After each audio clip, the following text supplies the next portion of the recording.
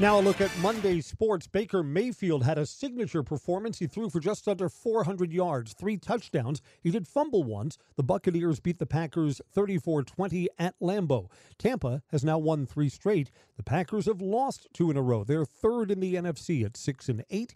If the season ended today, they would miss the playoffs. Packers and Carolina on Christmas Eve Sunday. It's an afternoon game kicking off at noon. The Bucs were winners yesterday. They beat the Rockets at Fiserv Forum 128-119. Damian Lillard led all scorers with 39 points. Giannis had 26. It'll be the Bucs and Spurs tomorrow, 6:30 here on WSAU. Badgers basketball off until Friday when they take on Ohio State. The Badgers are 8-3, ranked 23rd.